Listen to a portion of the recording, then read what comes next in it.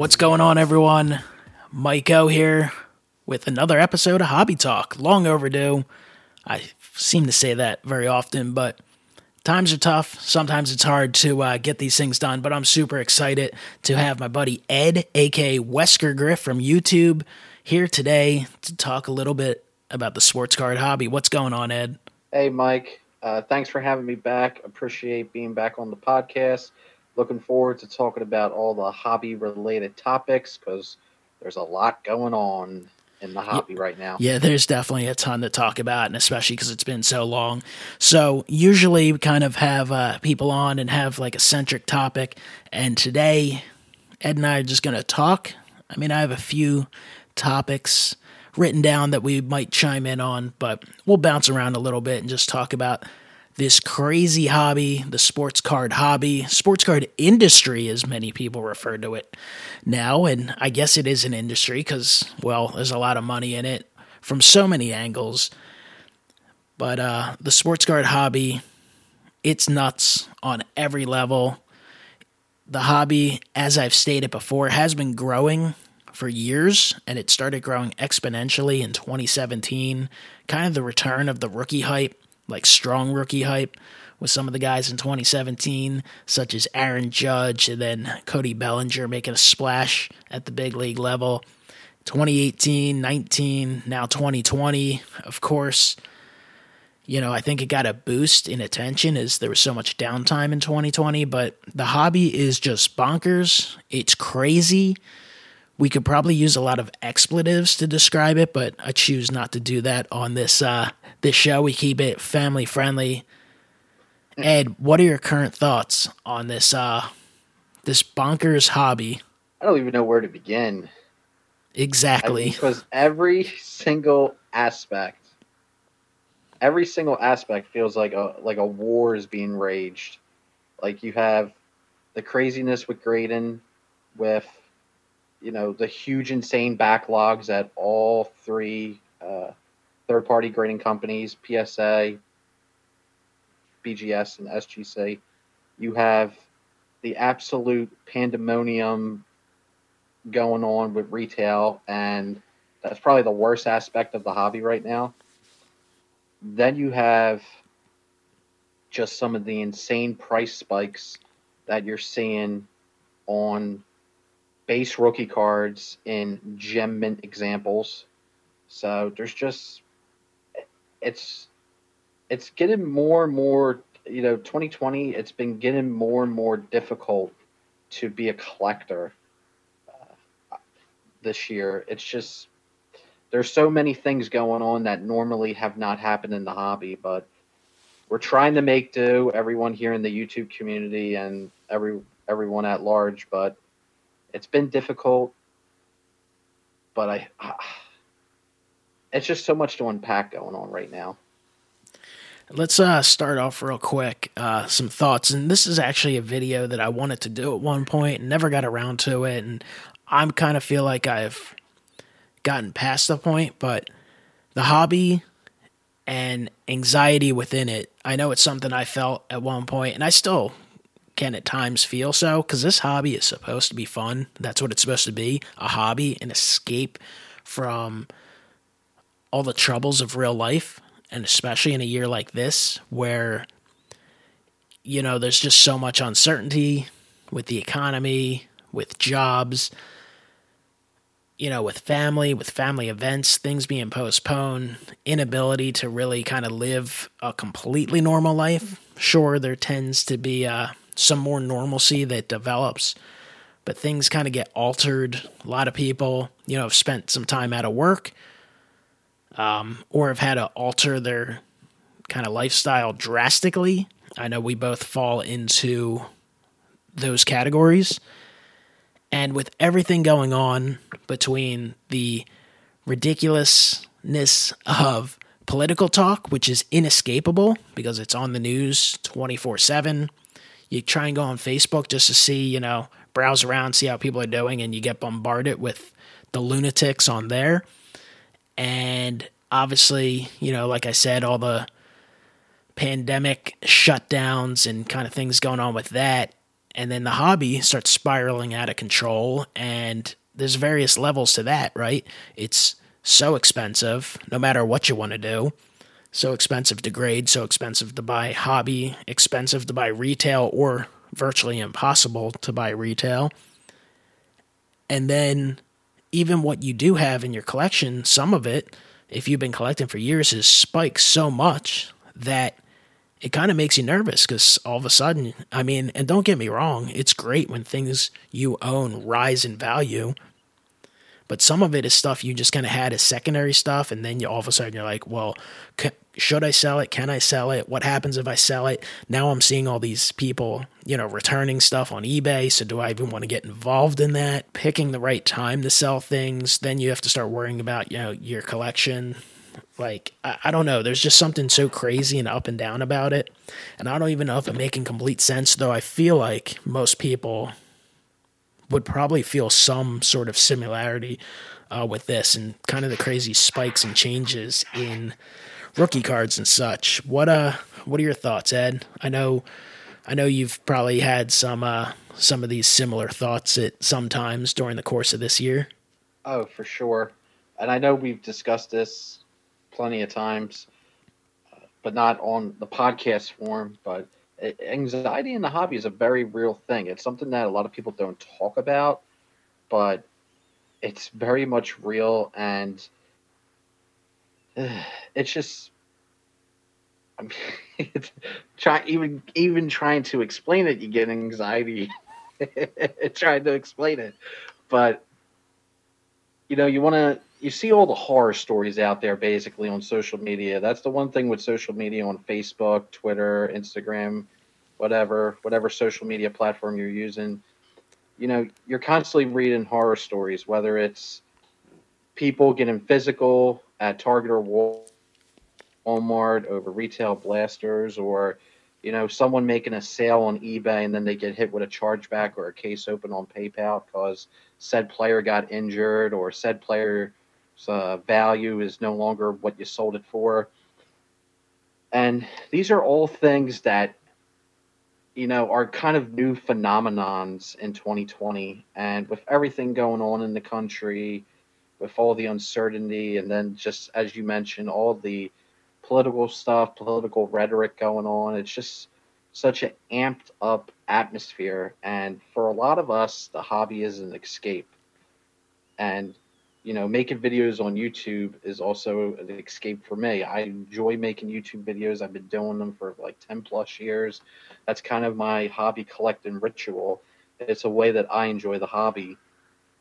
And, just everything that you've been, like, all this second guessing going on, do I sell this card? Do I not? Well, now you got to think, well, if I sell this card, is the person that's going to buy the card an honest individual that will, not try something shady where, oh, the case is scratched. Oh, the card, there's something wrong with the card, even though that, there's nothing wrong with it. These are emotions that I kind of never felt before. So it's like new territory within the hobby for me personally. I know other people are going through it, and it's a weird feeling because it's not something that I felt before as a collector, as someone who enjoys this hobby, and it's bizarre. And I think one of the things with the whole selling aspect is that we would both quantify or describe ourselves, whatever the proper term is, as collectors. We certainly both sell some things from time to time, because you just have to. There's a very small percentage of people who never sell any cards. It's a very small percentage. Especially if you ever break anything. Like, it's been like this for years, but more so now than ever. I mean, whether you can afford to break a couple hobby boxes or a case or whatever, like, not everything's going to fit in your collection. You don't have space for everything, and you can't necessarily afford that much. So that's the way you can justify doing that. If you're like, all right, I'm going to spend $1,000 on a case of cards, and I can bank on, maybe reselling $500 worth to bring back some money from the expenditure, and then you get what you get, you keep what you keep, whatever you do. I mean, I think that's just a way that many people who don't have, limitless funds can break stuff. And even when it comes to buying singles and such have become so expensive. It's like you can only have so much of a hobby budget. So sometimes you're going to have to move some stuff in your collection to make adjustments to your collection when you want to pick up more stuff. And I think it's just one of those things that everyone to a degree is going to be like this. It's very hard. It's what you have to do is you just have to sell things and forget about it. You don't want to be haunted by mistakes, and it's not that you need to or feel the need to get every dime or every dollar out of a card, but it's not a good feeling if you sell a card for $50 and 3 months later you see it going legitimate sales for like $400 or $500. But then again, the same thing is if there's a card you want to purchase and you pay $100, you don't want to purchase it for $100 and then see it for $15 in 3 months. And you don't want to pass on a card that's $100 that's now $800. Like, you want to work out a fair deal and have a fair deal. And I think it's that the crazy quick rises and drops and all that stuff that really kind of triggers all those feelings. Generally speaking, if you get a fair price for things, or if you make a decision to sell something and you want to rebuy it back, you don't want to have to pay tenfold. So it's just, I think it's the wildly crazy way this hobby's been going that kind of breeds a lot of those kind of anxiety-ridden feelings sometimes when you're trying to decide, what should I do with some of this stuff. Bringing up the price, the price is being low. I think you said a card that's $100, and then the next minute it becomes $800. I think a great example of that, and this is I think a lot of people are well aware of this story with me, to talk about the 2011 Topps Update Mike Trout.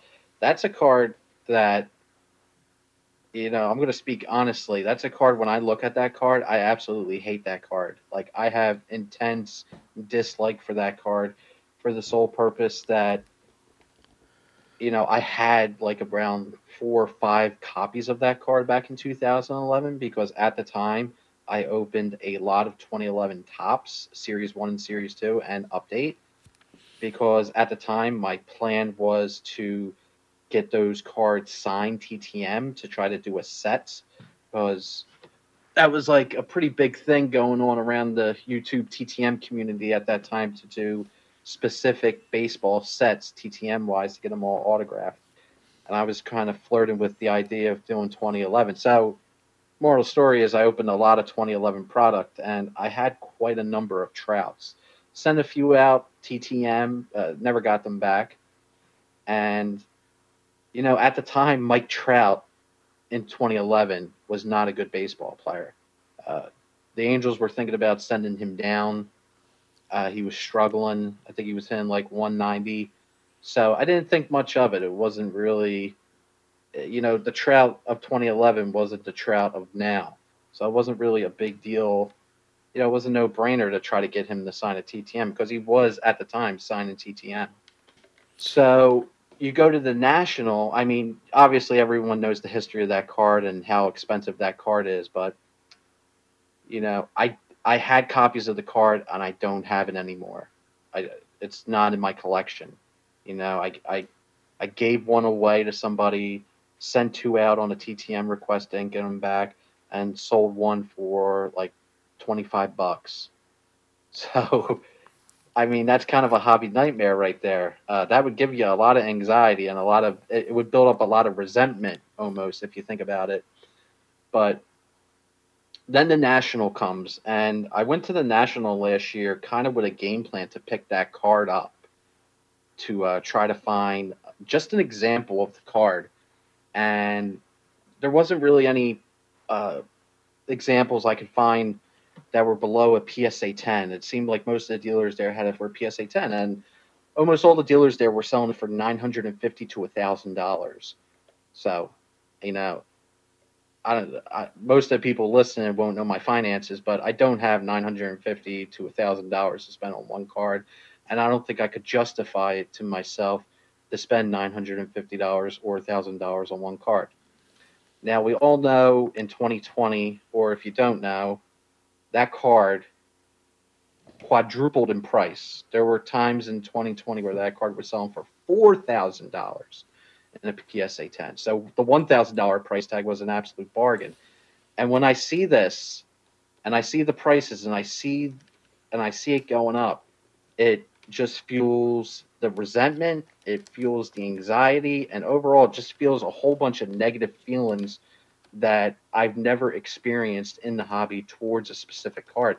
And now whenever I see that card, like if I'm at a show, if I'm at a card show, or if I'm browsing eBay and that card pops up and I see it, my first reaction is to cringe, and my second reaction is to just be like so angry at myself and to be angry at the card, which,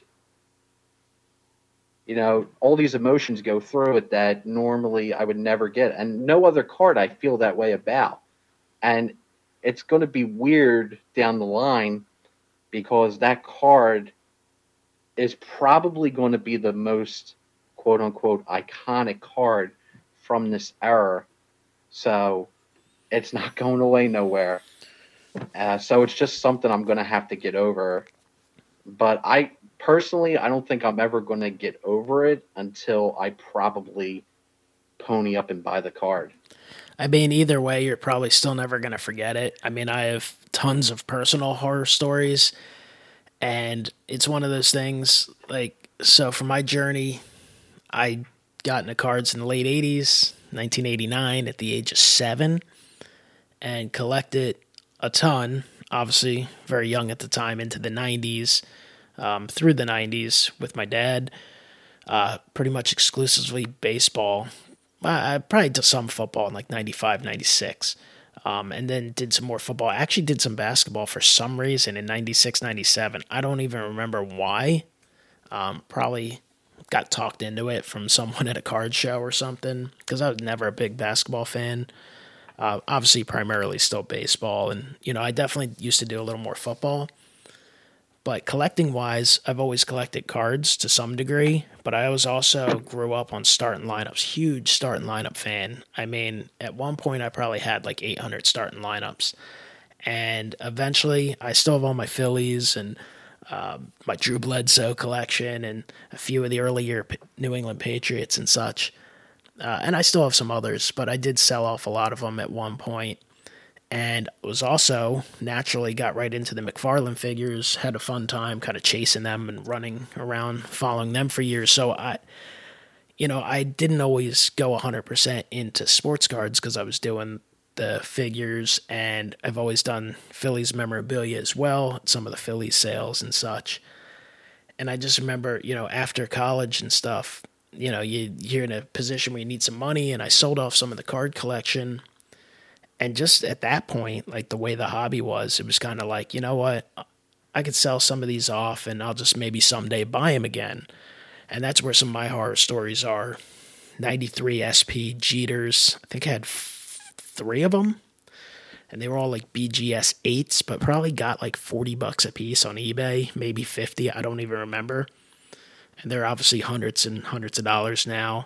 I actually sold some of my original Brady rookies that I had, back before anyone cared about him. And there's a few that I sold, and I've seen them, graded versions, even in 9s, sell for like the one, I forget it. I never loved the card. I think it was like a collector's edge card, but it was numbered. It was like $750 or $1,000. I'm pretty sure I've seen them sell for like $1,500, $2,000. And I'm just like, oh my goodness. And, so much more that I obviously wish I would have kept, but that's what you did at the time. I know I definitely had a bunch of Kobe Bryant rookies and Tim Duncan rookies. Sometimes when I see the basketball prices, I'm just like, for those, I could care less about the cards because I have no interest in the basketball cards for my collection, but you still have that kind of like, oh, they're like $2,000 cards or $1,000 cards, and I probably sold them for like $5. And everyone's going to feel that in some way, shape, or form. If you sell your house, if you have a house and you sell it for $150,000 and suddenly it's worth $400,000, you're going to feel the same way. That's just kind of the nature. Be like, oh, well, I messed up, and you can't dwell on it. But that is one of the things. Those missed opportunities, the fear of missing out. That's why that's such a big thing in this hobby, because people have told these stories about things, mistakes they've made, and it's just it kind of bugs you and sticks with you, and you're just like, why the hell did I do that? And just missed opportunities buying things as well. I think I usually say this in regards. Well, this is one of the things I always say about playing fantasy sports, but you always remember your losses more than the wins. So you remember the times you won the championships in football or baseball, but you don't. But you always remember those losses. You remember those times where you had the heartbreak, and that's kind of similar. I guarantee everyone listening to this has a story similar to me or similar to you, where they made a colossal mistake like that, and it probably, for a good deal of us, it does eat at you, and it kind of changes your behavior in the hobby a little bit.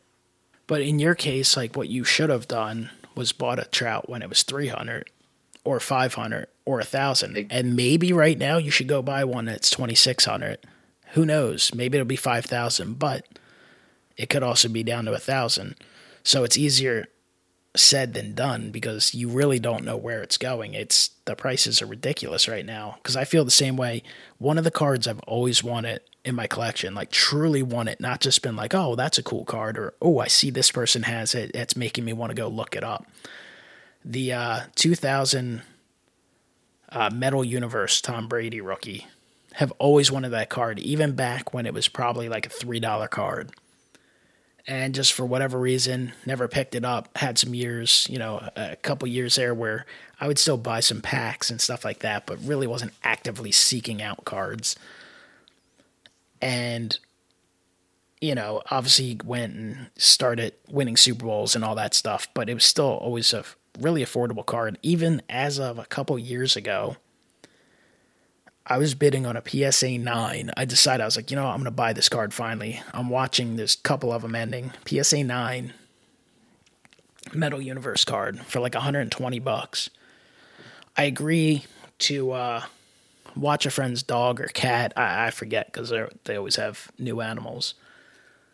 And because of that freaking animal, I was bidding on a card and I got distracted and missed throwing in my last bid. Got outbid, lost it for like $130. Was very willing to put in like 180, whatever. And I remember I was like, damn, how'd I miss that deal? Figuring that deal would come along again. And of course they start rising and you pass on it a few times. And it's hard to go pay 200, within a week of missing a chance to get it for maybe 150, whatever. And then it was 305. And now that card, even in the last, I've been following it and I've had chances to buy it for 500 or 800, and now it's like $1,200 or whatever. I mean, that's the asking prices. Maybe at auction you would get it a little cheaper, and I'm just like, now at this point, I'm kind of like, I really want to add that to the collection, but how do I justify paying 10 times the price that it was a year or two ago? And that's one of the things with these crazy spikes, as great as it is, and we know it's great because we both have cards in our collection that have escalated in price exponentially. But you're still going to have a hard time not focusing on those cards that you really wanted to pick up. And you feel as if you've missed out. How do you justify paying those prices? but then also when there's a crazy spike, that's the anxiety will creep in, especially with everything going on with 2020 on. If I sell this card, will the buyer be an honorable individual? And I've had this with Carson Wentz. Carson Wentz's, I have a Carson Wentz Prism rookie card. I have a PSA 10 and I have a PSA 9. I bought the PSA 10 for $100 maybe like 2 years ago. And I've had the PSA 9. It was actually gifted to me by B. More Greg like back in 2016. So that's staying in the collection forever. But I had the PSA 10, so I look at the price. Remember, remember I paid $100 for it. I look at the price. At one point this year, that card was going for $950. And I'm like, I really like Carson Wentz, but 9 times what I paid for the card, I can buy something really, really special in the Eagles collection. Maybe I could get a PSA 9 or PSA 10 Reggie White rookie card. Maybe I can turn this Wentz into that. And I really, really, really wanted to sell the PSA 10 Prism of Wentz because I'm happy with the 9. I already have the card in my collection. There's no need for me to have 2 copies of the card, especially when the card is selling for that much. But then it creeps into my mind, well, wait a minute. If I sell the card on eBay and a flipper or one of these sneakerheads or, one of these guys buying into the hype, if they buy the card for $950 and then come week 5, the Eagles are doing what they're doing now. That card's not $950 anymore. I haven't checked it, but I would imagine that card is probably around like $400 to $500 now. Do you think the person that paid $950 is not going to maybe do something, shady? So this is all stuff going through my mind, and I'm sure it's going through the minds of other collectors who maybe want to sell some things that have a lot of volatility to it.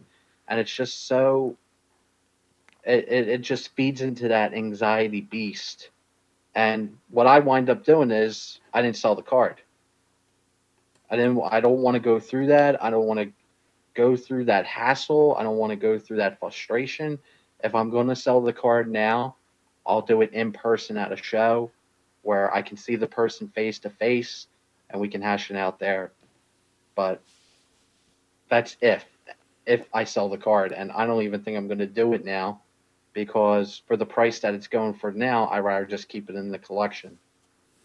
Yeah, might as well just stick it out till it gets hot again. But of course, all these things are easier said than done. It's easier to say, oh, don't worry about it or get over it or forget about it. But it's just those things that are going to stick with you a little bit. And that's what the ridiculous of the hobby can do to you mentally if you dwell on it too much. And obviously neither of us feel this way 24/7, but you're definitely going to have pockets of time where you feel anxious about the hobby because it can become overwhelming and too much. And you start looking around and you're like, look how much I have. What the hell am I doing? Like, this is crazy. But also, like, you have to be sold. Like, are you really sold that this hobby boom is sustainable long term? I mean, if you really, from a practical sense, think about it, and you think about the continued uncertainty of, the economy, like, where are things going from here? Is it going to bounce back? Is it going to get better? How long? Will it drop off a lot more? I mean, we really don't have a lot of answers. Obviously, we've seen a little bit of pullback in some of the prices of certain cards lately, but still, most stuff is kind of crazy, and there's ebb and flows with how players produce on the field and, what's kind of hot at the moment right now. Basketball just concluded, so people are paying a lot of attention to LeBron James and even some of the players out there. I mean, some of the rookies have dropped off, but, NFL's in full swing, baseball's in its postseason, so there's a lot of competition among the sports with the hobby. But it's like, how much do you believe? Because, some people are just gotten into the hobby this year. They might be under the illusion that this is the way it's always been and the way it always will be. And we've seen that. I've seen the market drop off substantially in some ways, and we've seen it rise again.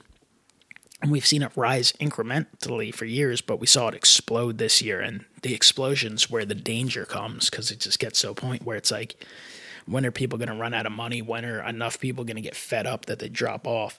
And that's one of the things that makes you think, like, oh, should I move some of this or should I keep everything? Like, I'm of the mindset where it's like, things I have duplicates of, I should probably move them because I, like you, don't really need the duplicates. In a way, sometimes if it's a favorite player of yours, it can be kind of fun to pick some stuff up and hoard a few of the same card. There's something kind of fun about just picking them up at different levels, but when you really think about it, it's like you really don't need more than one. What's the point? And just making those decisions and taking action on it, it can take a lot because it's just crazy. I mean, I think we all adjust throughout our collecting lives, and we change, and you kind of get into it, and you're into the modern stuff. Me personally, I've gotten more and more interested in pre-war, which is, generally speaking, actually fairly rare, or at least has a limited number. And I think some of that stuff can be fun, especially some of the unique, crazy stuff that I kind of look for the Phillies collection, and even vintage. Now, vintage has been rising as well, but I still think there's an opportunity to kind of diversify the collection a little bit. And I personally like the low-graded vintage. I actually just picked up a bunch of Phillies cards that I'll be showing off soon. Anywhere from like $2 to $5 in PSA 3 to PSA 5s, lower-graded vintage stuff. And I'm just like, how could I go wrong with this? Really can't. You can have a lot of fun with that and enjoy it. And as for the modern stuff, sometimes it makes sense. You know what? And I know Eric, Those Back Pages, has been talking about this for a long time, but more so than ever, it's like if you can buy a PSA 9, great example of a card, for $100, doesn't that make more sense than paying $1,000 for a PSA 10 that looks virtually the same? I mean, it's kind of a no-brainer, right? Yeah, I agree. I've been buying more 9s just because of the huge price discrepancy between the 10 and the 9. Classic example for me this year was Bo Bichette. I really like Bo Bichette. I bought one of his cards at the National last year, one of his Heritage minor league cards in a PSA 10 for $20. And this year, with the boom of the hobby, a PSA 10 of Bo Bichette, I think, was like $120.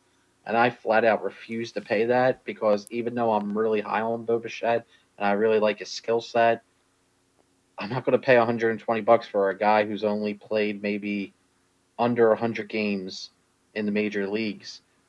But his PSA 9, I think, was $40. So it's like, that's a no-brainer to me. I'll buy the 9 because the difference between a PSA 9 and a PSA 10, I mean, let's get real. You look at the card side by side. If the grade's covered up, you're not going to be able to tell most of the time which one's the 9 and which one's the 10. The differences are very, very minuscule in most cases. You can do that with vintage a lot too, because I've been looking at stuff, and sometimes it's very easy to get caught up in the grade. And everyone says, including myself, buy the card, not the grade.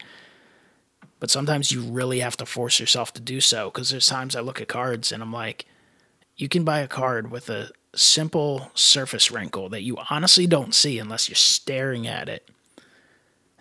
And like you get that in like a 2 or a 3. And then there's a 5 or a 6, which is a worse looking card that goes for way more because it's off center and stuff. And it's like, okay, like the corners are pretty sharp, but the card's off center. This one is well centered, has really good color, but there's a wrinkle that's dropping it down. So, I mean, those are just the things you have to do, and there are adjustments we have to make. And we didn't really intend on this being a dark and depressing type of episode, but there's just things that sometimes you gotta get out. I think we thought we would talk about this for like 10 minutes, and now it's been over 30, so we'll move on a little bit, Ed, unless you have any last thoughts you want to get out on that topic. That was 30 minutes of therapy. The therapeutic podcast of White Go and Wesker Griff. So we'll do a few negative topics real quick, and then we'll talk about some other stuff. But real quick, Ed, our buddy JT, Triple Crown 24, and Phil, who's Filmington on YouTube, those guys recently did a collab. They did about an hour discussion. Very good. Definitely recommend everyone checking it out. And they talked about grading and stuff like that, but they also brought up COMC, and I used to be a really big fan of them. It's a really nice layout, and it's a great ability to buy an individual card, see the photo of that individual card, and literally you could buy cards. You could sit there and pick out and purchase 50 cards and get them all shipped out that day, or you could purchase 300 cards over the course of 3 months and have them all shipped together. Big consignment shop. Used to be a lot of fun. kind of convenient. I would buy a lot of obscure Phillies cards and parallels that one you don't see on eBay too often because they're just not popular enough to justify all the listing fees and relisting it 100 times because it'd take a while for someone to find it. And, the pricing and the shipping and all that. And then you have other websites such as, Sport Lots, whatever the website is. That's a good site to buy some cheap stuff. But there's no photos and such, so you're just kind of taking a gamble that you're not going to get a card that's severely off center or something. But COMC used to be really good, COMC. And I used to always have fun with it. A couple times a year, get an order in, show it off, and you'd have a nice mix of stuff and fun stuff to add to the collection. Never really bought much high-end stuff. It was more of like, as JT described it, like the world's biggest dollar store or dollar box. That place, I don't know what your feelings are, Ed, because we didn't really discuss it, but I am so disgusted with them. I mean, they've been using the pandemic excuse for months. I mean, that is no longer a legitimate excuse for them. Hire some more people and send your stuff out. I have an order that I requested shipment in July, early July, that still hasn't shipped. I think it was scheduled to finally ship 2 days ago and still hasn't shipped. Like 3 months, it's totally unacceptable. They don't answer you. They've been getting blasted on Twitter by some high-profile people in the hobby. I know they're ripping off their sellers, charging them storage fees, and no one's buying because who wants to buy stuff from a store that's not going to send your common cards for 3 months? They're a disgrace, and honestly, it sounds mean, it sounds bad, but I'm actually actively rooting against them. I would like to see them send everything back to the sellers and close shop because they are a disgrace. I've never seen a company screw up so much and fall from the graces so quickly in every aspect. It's embarrassing, and I used to sell stuff with them years ago. I mean, I haven't sent them anything to sell for a long time, but I always enjoyed buying stuff.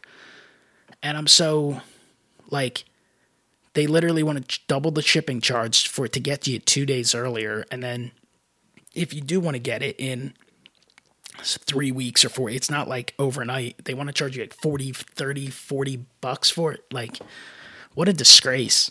Yet they're selling stuff on eBay nonstop and they're shipping that stuff right away because they have to. So I just had to get a little rant out there on COMC, give you a chance to think about it or talk about it if there was something you wanted to get on. But I actually just cleared out the money I had in that account because they rip you off once you have money in the account. They charge you something ridiculous, I believe. I think that's still in effect to take the cash back. Otherwise, you have to go buy a gift certificate to something. So I used it, bought some stuff I want for the collection that I should get by late January or February if I'm lucky. So basically next spring training, which is embarrassing, totally unacceptable, and not that they care because they don't bother. I don't even know if they have anyone working for them in customer service anymore, but very, very bad. Might go unleashed. I mean, sometimes it just has to be said. I honestly, I'm not really familiar with the situation with COMC. I did get an order off them, I would say maybe like a month ago, and it was for some Anthony Santander cards. It was a very small order. It was only about like 8 cards, and I did the express shipping, I think, which was $4 more than the economy. And I did get it shipped in a pretty decent window. I think they shipped it out like a week after I requested it, so I didn't have any issues doing the rush service. But I imagine it's way more of a premium if you have a lot of cards. But other than that, I haven't really had any interactions with COMC, so I really can't comment too much on what's going on. But I saw Pat Neshek went after them on Twitter, and I have been seeing screenshots and different photos on Facebook and Twitter of people just getting like insanely long wait times on shipping request, like almost like 4 to 5 months. Yeah, So it's so that bad. doesn't seem feasible for that does not seem feasible for a small business like ComSay. I mean, I think they're putting any resources they have at shipping the eBay stuff, and now if we get one order out a week, so be it. But we'll move on. Little disappointment with Tops. I was able to get a box. Well, I know you failed to get a box of Topps Chrome Sapphire, even though you won the raffle. And let me just start off by saying I like Topps. I've always defended Topps. I've seen people complain about Topps for years. I love their designs. I love the effort they put into getting the majority of autographs on card.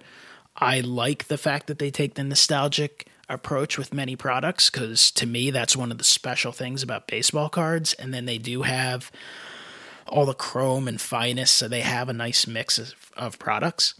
And I've been a customer of Topps for 30 years, and I always look forward to the flagship year after year, and I look forward to some of the higher end products as well. But this Chrome Sapphire situation, disgrace, handled very poorly. I know you won the raffle to purchase one box of Topps Chrome Sapphire. You were shut out and unable to purchase one, even though you won a spot to buy one. Had the same situation with my dad. He also won a spot.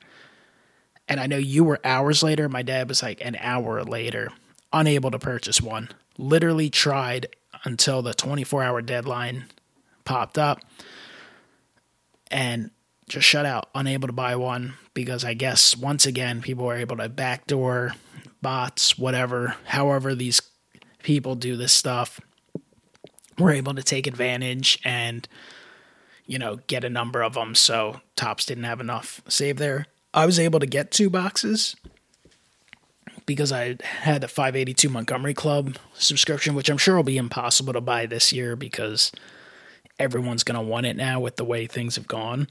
I would hope Topps would give everyone a chance to renew or not renew. And if they do expand it, only expand it by a very small margin. But I don't know how they would even do that sale. Anyway, Sapphire come. Box is crushed. Now, Topps didn't crush the box. At least I don't think they did. I'm pretty certain it was crushed by FedEx. And then FedEx delivered it to the local post office who dropped it off. And it could have been by the post office too.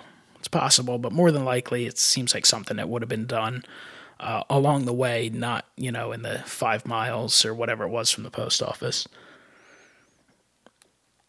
So this box comes crushed. I open it, and the box of Sapphire is completely crushed. Now, the point is, I purchased them in my plans to open them. But I paid $300 for that box.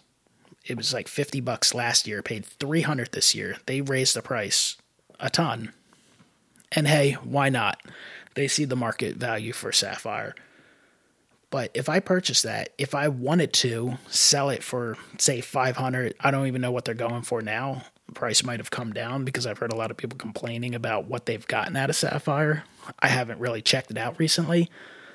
But I'm unable to sell that box of cards if I choose to one of the big companies because they won't accept damaged product at all. And pretty difficult to sell on the secondary market otherwise. So I have no chance to get my money back. And if I open it, in all likelihood, based on how it's crushed, and those boxes usually have enough space for cards to move if you were to drop the box, so they usually aren't damaged. I haven't opened yet. I'd be shocked if the cards aren't damaged. I've been waiting at this point because I was waiting for a response back from Topps. Their customer service, total disgrace. Had a bad interaction with them. I've been posting stuff on Twitter every day to them. Of course, you never hear back. FedEx got back to me, said they were sorry about the situation. They told me, contact Topps and have them make a claim. And I told them, well, I did, and they're not interested in filing a claim. I'm like, I spent $300 on this product. If you guys aren't shipping it insured or whatever, I don't know what comes with the FedEx. Obviously they have a big corporate account, so I'm sure there's some kind of protection. Topps won't take the time to do that when the product was delivered damaged, so that upsets me. The representative on the phone was rude and kind of totally unempathetic and empathetic. They just didn't care, and that was just a very bad experience. And I'm not going to, even though I'm a Topps fan, at times a Topps fanboy, I'm not going to just sit there and just take it. I'm going to be vocal and complain about it because I'm not happy. I'm disappointed that the product arrived damaged, and the thing with an unopened product, you don't know what's inside. There could be absolutely nothing there. It could be a bunch of common cards, or there could be a superfractor or something great. I don't know yet, but it arrived damaged, and that's not what I paid for, and it's very disappointing that Topps just literally shrugs her shoulders and couldn't care less when you've spent God knows how much money over the course of 30 years and over the last few years, specifically directly through them, not just through distributors or retail stores. So this has turned into quite the rant podcast, but even Upper Deck, they saw this stuff going on Twitter, and they contacted me, and I actually just got a box in the mail from them with some goodies, so I will show that off in an upcoming video. But props to Upper Deck for stepping up. Definitely unnecessary, but I appreciate it. And Topps, I was waiting for some sort of answer, but I take it I won't get one, so I will definitely break that damaged box of Sapphire sometime soon. The only thing I got from the representative is, well, do you know how to find the damage claim form on the website? And I was like, yeah, I do know how. And my question for you is, do you know if they even have replacements for these cards? He said, oh, I have no idea. Is there someone you can contact? No. Is there a manager I can speak to? No, there's not. And even if there were, they'd tell you the same thing. I'm like, dude, what? I basically eventually lost it on him, and to me it was justified because I spent an hour and a half on hold to, get a bunch of bogus answers. Any comments, Ed? Like a horror story. I was going to say the one time I won the raffle. The one time I won the raffle. But now maybe, hey, who knows? Maybe it was a good thing I didn't purchase the box. That's horrible. What happened with you? It's just frustrating. Again, maybe I got lucky and the cards aren't damaged, but it sure as hell looks like they probably are. It's just like the treatment. It's like, I'm like, I can't believe you're taking me so for granted. And unfortunately, and I guess fortunately for them, there's really not much of another choice. I mean, Panini's been stepping up the baseball products lately, but it's still not the same. And again, I like Topps. I would never want Topps to go away, but I think maybe we need some competition. I think competition would be very helpful and healthy for this hobby. So to put a little pressure on all the different companies to, make sure they sell what they need to sell. So again, didn't really anticipate all this negativity. We're talking about anxiety and COMC and Topps, but I guess some of these experiences are the things that kind of pent you up and get you kind of frustrated. And I don't know. Not everything in the hobby is always, not always perfect. And this year's an example of that. And just think, we didn't even talk about retail. I know. I almost want to put that off because then next thing you know, people are going to be like, that's it. I can't take this complaining nonsense. But I do feel like most people understand because this is an exaggeration. This is reality of what is going on. It's crazy. Let's before we get into retail, let's talk briefly about grading. Obviously, and we're not going to spend too much time, but virtually nothing's changed in the grading world. There is just continues to be more and more demand for it. The more and more people getting involved in the hobby, it's no longer just a bunch of people who are kind of, you had the old school collectors that were totally anti-grading, saw, is just unnecessary. Now you have more and more people who, because of the price rises, have bought into it. So now they're grading. People who never used to grade in the past. And people coming in feel as if it's a necessity because, one, all the high-end cards, you kind of want to know what you're selling and the buyers want to know what they're buying. And at least by having that assigned grade, they have a number to place on the market value, and people who are just getting in might not have the experience of what a card should look like at a certain grade.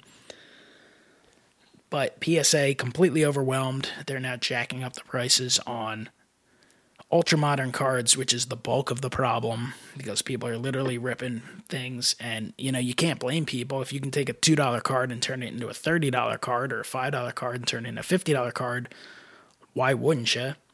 But PSA still behind. They're taking 9 to 10 weeks to log an order, and then who knows if they're going to actually reach the date. I give them a lot of credit. I will say a positive thing about PSA. I bought a Scott Rowland, mislabeled Scott Rowland rookie refractor from Bowman's Best months ago at this point, right? It was mislabeled, took my time, eventually sent it back. They did take a while to get it back to me, and I was disappointed. There was something in the holder on the front and the back, and that's like the worst because it's so distracting. Totally took away from the card. So disappointed in that. Sent it back. They got it, I don't know, maybe a week ago. They logged it like a day or two ago, and they left me a message today and sent me an email, and that card's done, and it's on the way back, so I should have it in a day or two. Now, I'm crossing my fingers and hoping it comes back fine. The woman on the phone left a message, said, it looks great. We got the debris out. It didn't affect the grade or anything like that. So they're quick on that. But I also have some 40-day orders sitting there from early July, and I have an order that I sent in close to 10 weeks ago that still hasn't been logged. So they're obviously behind, and I don't see them catching up anytime soon with the amount that people are going to send in. SGC has obviously been well behind. Love SGC. I think the holders look great. I totally respect the grading. I don't think they get enough love in the hobby. And I think part of that, again, is these influencers who are just pushing the idea of investing and flipping and take the most money you can as quickly as possible. And they want the PSA because the PSA are higher. So that divide exists. I mean, I think if you're a smarter collector and more interested in the cards than the, cases, you'd be seeking out SGCs, but maybe that's just me. BGS is, way behind. They're kind of perpetually behind as well. I can't say that I know a lot about what's going on there because I really don't pay much attention, but I'm pretty sure they have some sort of bulk services. I'm pretty sure they raise prices too. What's that? I'm pretty sure they raised their prices too with PSA, BGS. I think they raised some of their prices. Probably. I know they have some orders that take a long time. So that's kind of the way things are going in grading. It's just prices for PSA 10s are crazy. I'd expect 9s to continue to rise, even on ultra modern stuff, because when you think about it, I mean, if a card's a $2 card and you got to spend $15 to get it, grade it, and wait months on end, if you can get that 9 and you just really want it slabbed, if you can get that for $15 or $20, might be the way to go. So the grading market's crazy right now, and it's obviously very expensive, and that's another thing when it comes to feeling like you have to sell some stuff, because, if you enjoy getting cards, grade it. If you enjoy the hobby of getting them encapsulated and kind of adding that eye appeal to your collection, that gets very expensive very quickly. Yes, with the rise in prices and getting cards graded, I mean, I'm finding myself having to slim down some of my submissions because normally I send around 8 to maybe 15 cards, somewhere in between there. But now I would say the last couple of submissions that I've sent out for grading, I've gone lower than that just because of the rise in prices that keep going up with PSA and the other third-party grading companies. But one of the things I have noticed, and hopefully, I'll say it anyway. I wasn't planning on probably saying this, but I have noticed across the board, I think PSA 9s, I think they're ultimately going to see an increase in price in the secondary market because I watch a ton of bulk submission reveal videos on YouTube, and uh, from the people who post them in the community, and I've noticed the gem rates are down across the board. Like a lot of people's gem rates, we're probably around like 70 to 80%. I would say the gem rates now are maybe around 50 for most who send big bulk submissions. So you're seeing a lot more uptick in mint cards and PSA 9s. And with the prices increasing on getting these cards graded, I think you're going to see the PSA 9s probably go up a little bit. And you're going to see PSA 10s probably climb because to try to get a PSA 10 now is more difficult. And, I don't have statistics to back that up, what I'm saying, but it's just something that I've been noticing, watching. And I know YouTube is a very, very, very, very small part of the overall hobby and people who send in submissions to PSA. But from what I have seen consistently across the board in submission reveal videos, those 9s are up and the 10s are down. Yeah, there's no doubt they've tightened up. And whether it's they've trained new graders to be a little more strict, or if it's for other reasons, or if they've decided, or if it comes with experience, but there's no doubt in my mind they've become a little tighter. Absolutely no doubt in my mind, just from my own experience and like you, seeing other people. There are more modern cards coming back as 7s and 8s than ever before, and there's definitely more 9s. The 9 to 10 ratio is up. I mean, again, I don't have the numbers. I just have my eyes and what I've seen. And, I mean, you can make the case it should have been like that for a while, because I think there was definitely a time they were a little more lenient, and you could find the smallest of little things, and it wouldn't be that big of a deal, because a 9 and 10 can be so close. It can be the smallest of little surface marks that no one is ever going to notice that could drop it to a 9. But, I mean, obviously that's going to lead to a lot of frustration and disappointment if people are spending a lot of money and waiting a long time, and they're expecting one thing and they're getting back something else. And if you expected the 9s, that'd be one thing. But when things tend to start changing a little bit, there's going to be, some frustration that comes with that. But I don't think there's a whole lot you can do about that.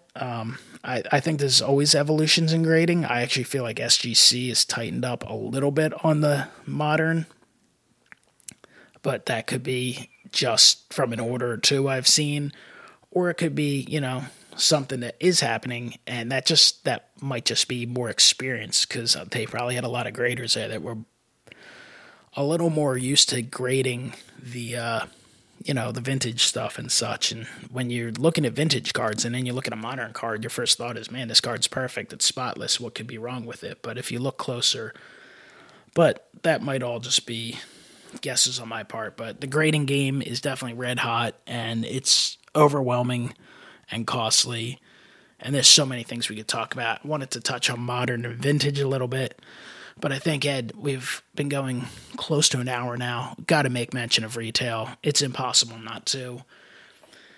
The state of retail has been a topic in the YouTube community for a long time. You see it on Facebook groups and Twitter, but it's real.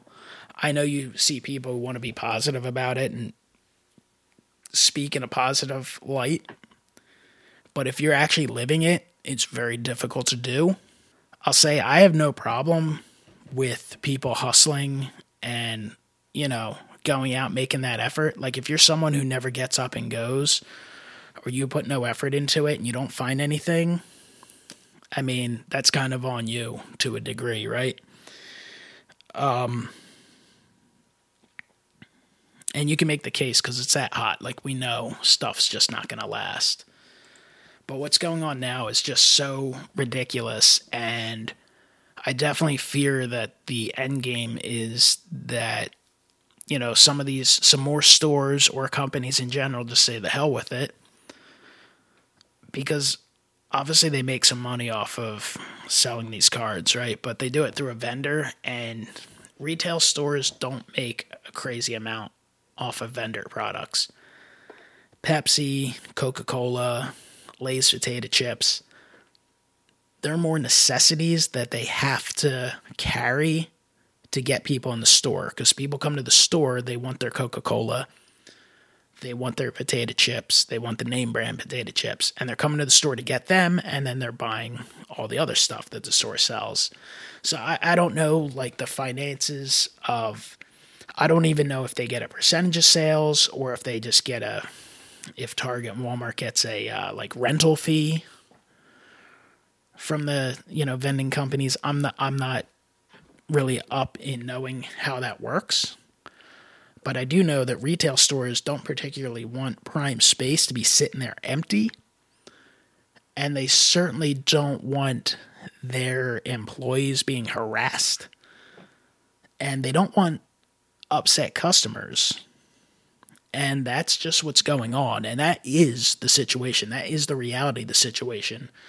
Everyone in this hobby is certainly entitled to do what they want to do. And again, if people want to hustle around and buy up cards and flip them, so be it. You want to open them and grade them, so be it. Really don't particularly have a problem with that. But when people are rude and ignorant and they go around harassing the vendors, pestering them nonstop, not just asking like, hey, when you might, you can be polite. And if the vendor chooses to tell you something like, hey, I'll be back every, once a week, or I do it at this time generally, then they can tell you. And if they choose not to, then they choose not to. But to harass and follow and kind of try and bully and try and pay off is ridiculous. When stores are putting limits on, they should be respected. And like anyone else, if I'm lucky enough to find boxes, I want the ability to buy some. I'd rather not be limited to only 2 if there's 15 there. I'd like to get 4 or 6 or whatever, or I'd like to get a couple packs and a couple boxes. But if a store puts a limit, you should be respectful of it. Exactly, 100%. But it's so ridiculous right now. And I know people have tried to put positive spins on it. And it's just hard to do. I occasionally will look for the retail stuff from time to time. Definitely not every day. Do not have the time for that. Certainly not available for that. But I will, get to a store and give myself a chance to at least get some. I mean, a couple of years ago, you could kind of get what you wanted. Something like Topps Chrome would sell out pretty quickly, and then it would come out over the course of the next few weeks, and like eventually you would just find it randomly during the day. Like, it's a waste of time to go during the day at this point, unless you know that that's when they stock it at a certain point. But people now are covering not just like a store or two. Like, there's literally groups of people go into dozens of stores, covering multiple counties, buying up everything, bullying fellow customers, have straight up seen it and heard about it, bullying employees, basically cursing off employees because they know theoretically if there's a limit, they can't stop you. If you go to the self-checkout, you just scan them all, pay, and walk out.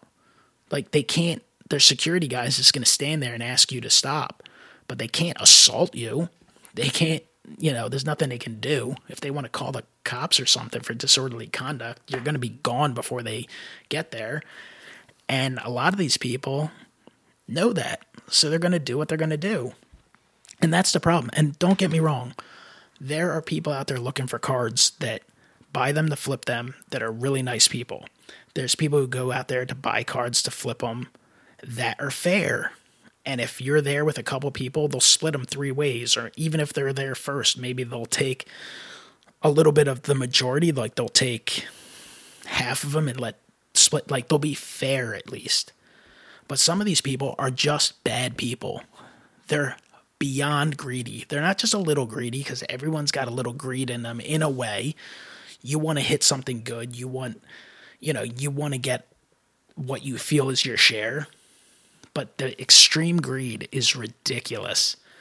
And in a way, it's hard to blame them because you can just look at the numbers and you can calculate in your mind quickly how much profit can be made. And if you hit the 3 stores and you do it 5 days a week, you can make an awful lot of money. And that's just the way it is right now. Will it last forever? I doubt it. But when you're basically telling other guests who are walking up, other customers, to get lost, or you're harassing older individuals or bullying out people who are younger and smaller, then the bottom line is you're a jerk off, like you just are. You're a greedy loser, and you're bad for the hobby. You are. I know some people like to say, oh, there's nothing, and like I don't think there's anything wrong with flipping, but a percentage of the people involved in that are just bad people. They just are. And I've seen it more than enough. And of course, there's people who are collectors that, are not good. And so it's not just a flipper type of thing. And everyone's out for their own interest. And I understand that. But I've just seen some horror stories, and I really don't want to get into particulars because just give us one. It's just not, it's just not, it's not going to do anything good. Not that, anyone's going to connect this, but I mean, when I see people basically telling a 70-year-old woman employee at a store who's trying to politely enforce a limit to F off and to get the F away from me and other things, like that's just wrong, and it's sickening. And animals. I've seen a whole lot of it. So the problem is, if you take away retail from Targets and Walmarts, you're doing no favors to the hobby. Empty shelves being there is also no favors to the hobby. And this type of mentality of all money is the thing that will eventually be the bubble burster that could be the downfall of the hobby. I've said before, the hobby in some way, shape, or form has been around for over 100 years, and it will be here for a long time, but that doesn't mean it can't fall off substantially. And maybe that would be good for some people who just want to collect and don't care about values. But for those who put a lot of money into their collections, it won't be good. But the state of retail is a disaster right now. It's an out-and-out disaster. There's not a doubt in my mind that Target's website has been compromised by, I assume, bots.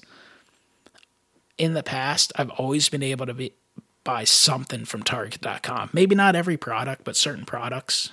Easily able to jump on there and purchase some stuff. Even if you put in they have a thing to get an alert. This year, I've not been able to buy one item on Target's website. I've gotten alerts at ridiculous times, like 3 a.m., that something like Topps Chrome was back in stock. Clicked on it because I'm up.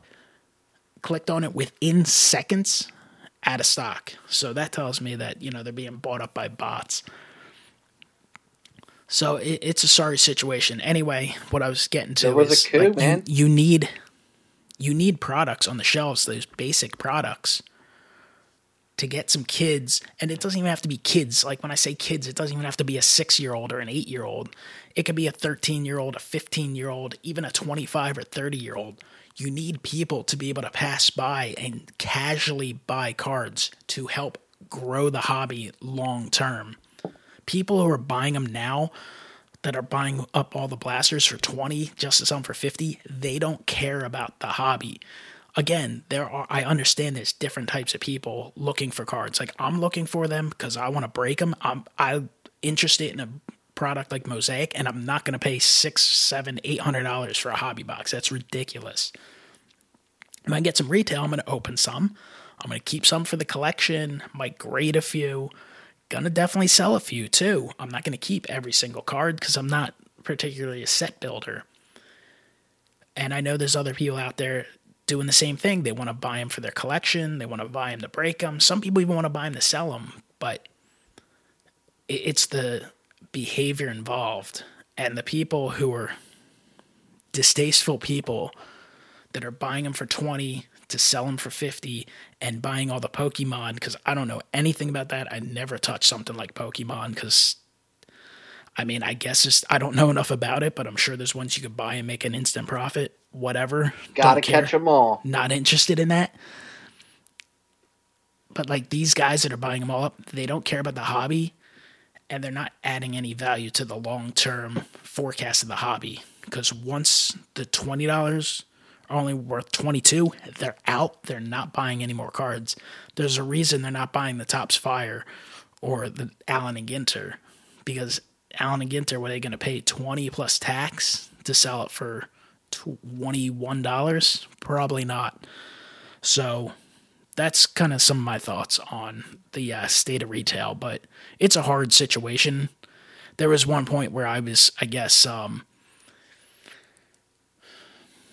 kind of just out of touch with reality to a degree with something like a Walmart. Like I would stop at Walmart from time to time and, mostly just to grab some stuff. But of course, I'd be like, let me check out the cards. And I haven't seen a pack of anything at the one Walmart that I passed by in months.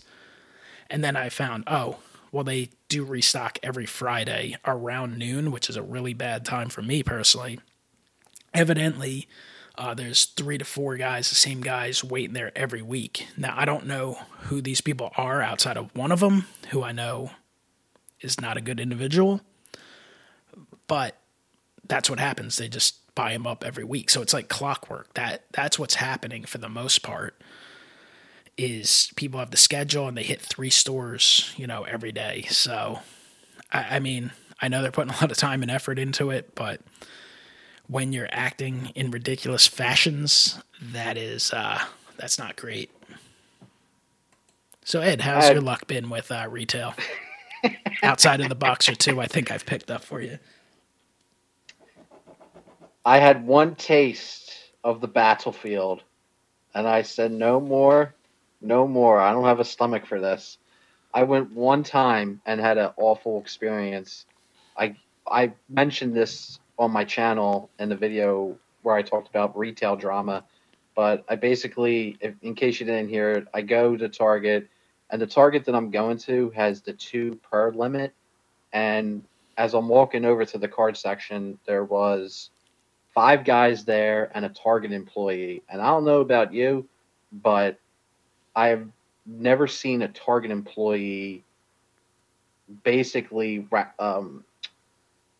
wrangling customers over at the card section. I've just never seen that before. So I go over there, and there was a guy with a shopping cart. He had every Topps Fire blaster in his cart. Like, there must have been about like 35 to 40 blasters of Topps Fire. And they had some like value packs of I think it was either football or basketball. I can't remember offhand. But there was Allen and Ginter, and I was going to that Target because, one, I knew the policy that Target has, so I know I have a more fair shot at picking up a retail product.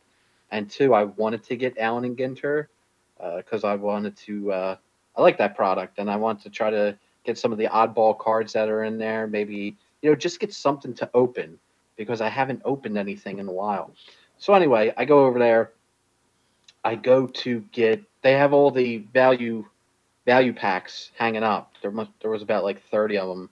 So I go to take 2 of the value packs, and one of the guys that was over there arguing, and I mean like intensely arguing with the Target employee. They're all facing the Target employee, intensely arguing. They don't see me come up from behind to take the 2 packs. The guy turns around. He's like, whoa, whoa, whoa. Those are all mine. I was here first. And I was like, I was totally startled. I was like, wait, what? So I was like, man, it's first come, first serve. And before I could say anything else, the Target employee said, she directs at the guy saying, we've been over this before. It's limit 2 per person. She's like, you can only buy 2. And then they start his attention diverts back to the employee, and they start screaming and hollering, and you know curse words are being exchanged. You're hearing some really, really nasty stuff. And what did I do? I took my 2 packs and I got the hell out of there. I went right to the self checkout, got my 2 packs. I looked over from the self checkout, see that they're still going at it, and I just got out of there. Got the hell out of there. And after that, I said, you know what? I'm not doing this again. I am not putting myself in a situation where I have to be around grown men arguing with people just trying to do their job, just trying to enforce a very fair policy. And all the other targets around me in my area do not have this policy. And if you go there, there's nothing there. So it's barren. There's not a damn thing on the shelf. So it's not worth it to me. I don't want to go through that. I love opening retail. I've been opening retail for years. I love opening Topps Chrome, love opening Update, any baseball. I usually do a little bit of Prism, football, or basketball. Guess what? Those days are long friggin' gone because there's been a absolute retail charlatan coup that has happened in the state of retail. And it's basic civility. I know, Mike, you've experienced things. You touched up a little bit on it, but just the overall nastiness that some of these people spew is just it's something I don't want to be a part of, and it's just something that I don't want that in my life. I don't want to deal with that. So after that experience, I'm not looking for retail. And there are, like you said, there are some very, very good people out there that are very civil and, that do good. But I guess in our area, we got some downright animals who, if they don't get their way, they're going to pull fisticuffs out or physically or bully or verbally intimidate to get their way. Yeah, it's the sad state of the way things are. It's not make believe. I mean, this is going on from sea to shining sea, unfortunately. I mean, you hear the horror stories everywhere, and everywhere's cleared out, and it's very difficult to find, and it's just disappointing. I know in my most recent experience, I knew the vendor was going to the next store, which is very close. I mean, sometimes people are traveling a distance, like literally maybe 10 minutes away, and I just said to myself, I was like, you know what? There's no doubt they're going to have more there, but I just don't want to be a part of this. I don't want to be around it. And I just said the hell with it. And I'm definitely, like you, pretty turned off the retail. I can't say I'm not going to attempt to get anything else. There's a few products I'd like to pick up. I mean, Topps Update coming in a few weeks, and I'm going to be unlikely to buy Hobby. I mean, of course, if the price comes down, maybe. I don't really have great expectations for Update this year. Chrome Update has been something I've really enjoyed for the last few years, 2017, 18, 19, 20. Well, not 20 yet, but in its current format. I mean, I don't know that I'm going to find it worth dealing with this stuff.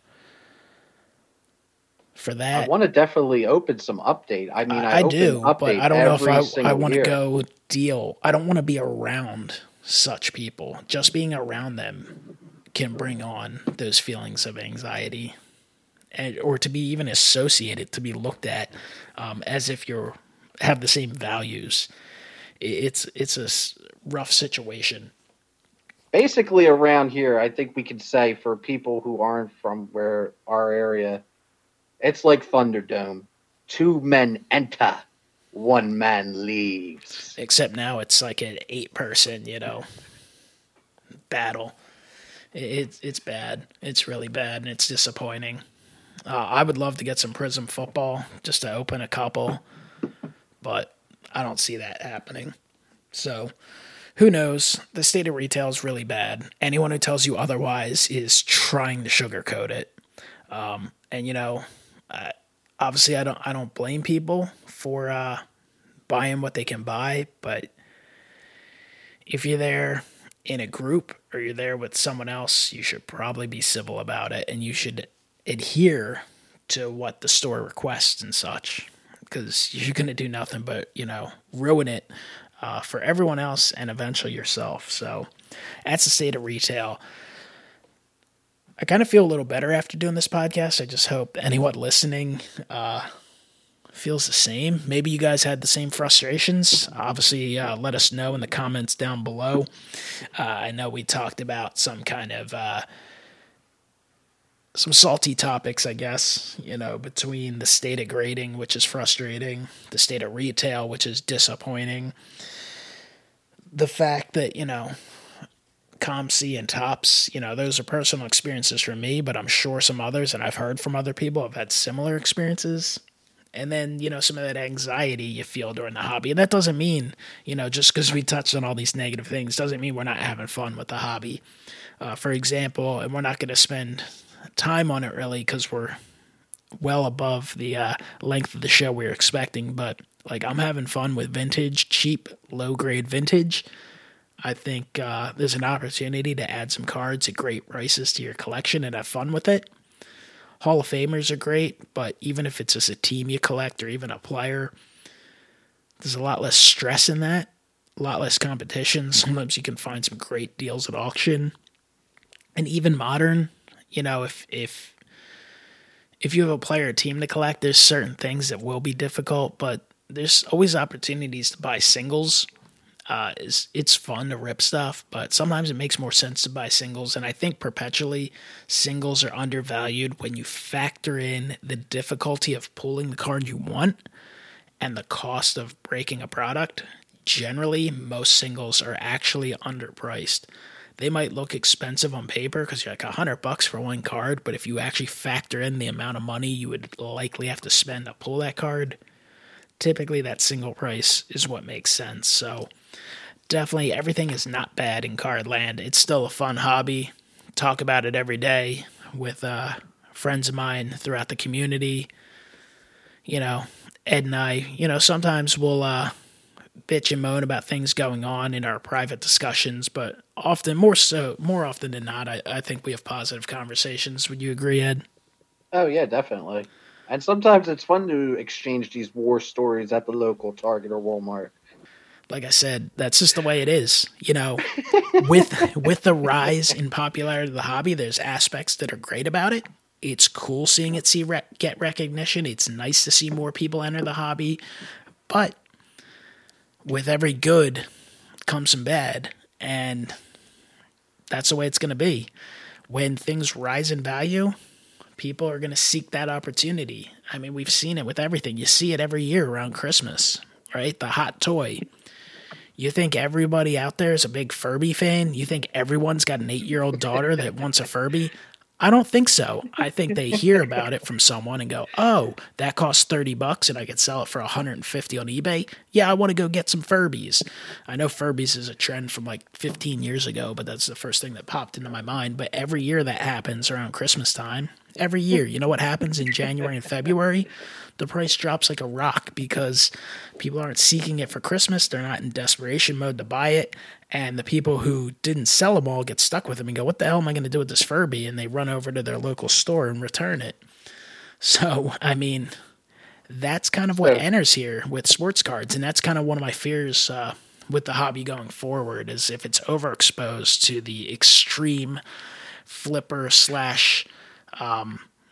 non-collecting investor type, that there's just an overabundance of things. And I know people have talked about that even with graded cards. The amount of slabs on planet Earth is growing exponentially day by day. And is there going to be enough people that want to collect them all? And that's what you have to wonder. I've talked about Beanie Babies in the past. Beanie Babies caught fire and caught popularity, and it got to the point where next thing you know, there were more people selling Beanie Babies than actually collecting Beanie Babies. You know what happened? The market crashed. And that's what you have to worry about with sports cards to a degree. There'll always be people collecting, but how many people with deep pockets are going to be collecting this crazy stuff? Always things to think about.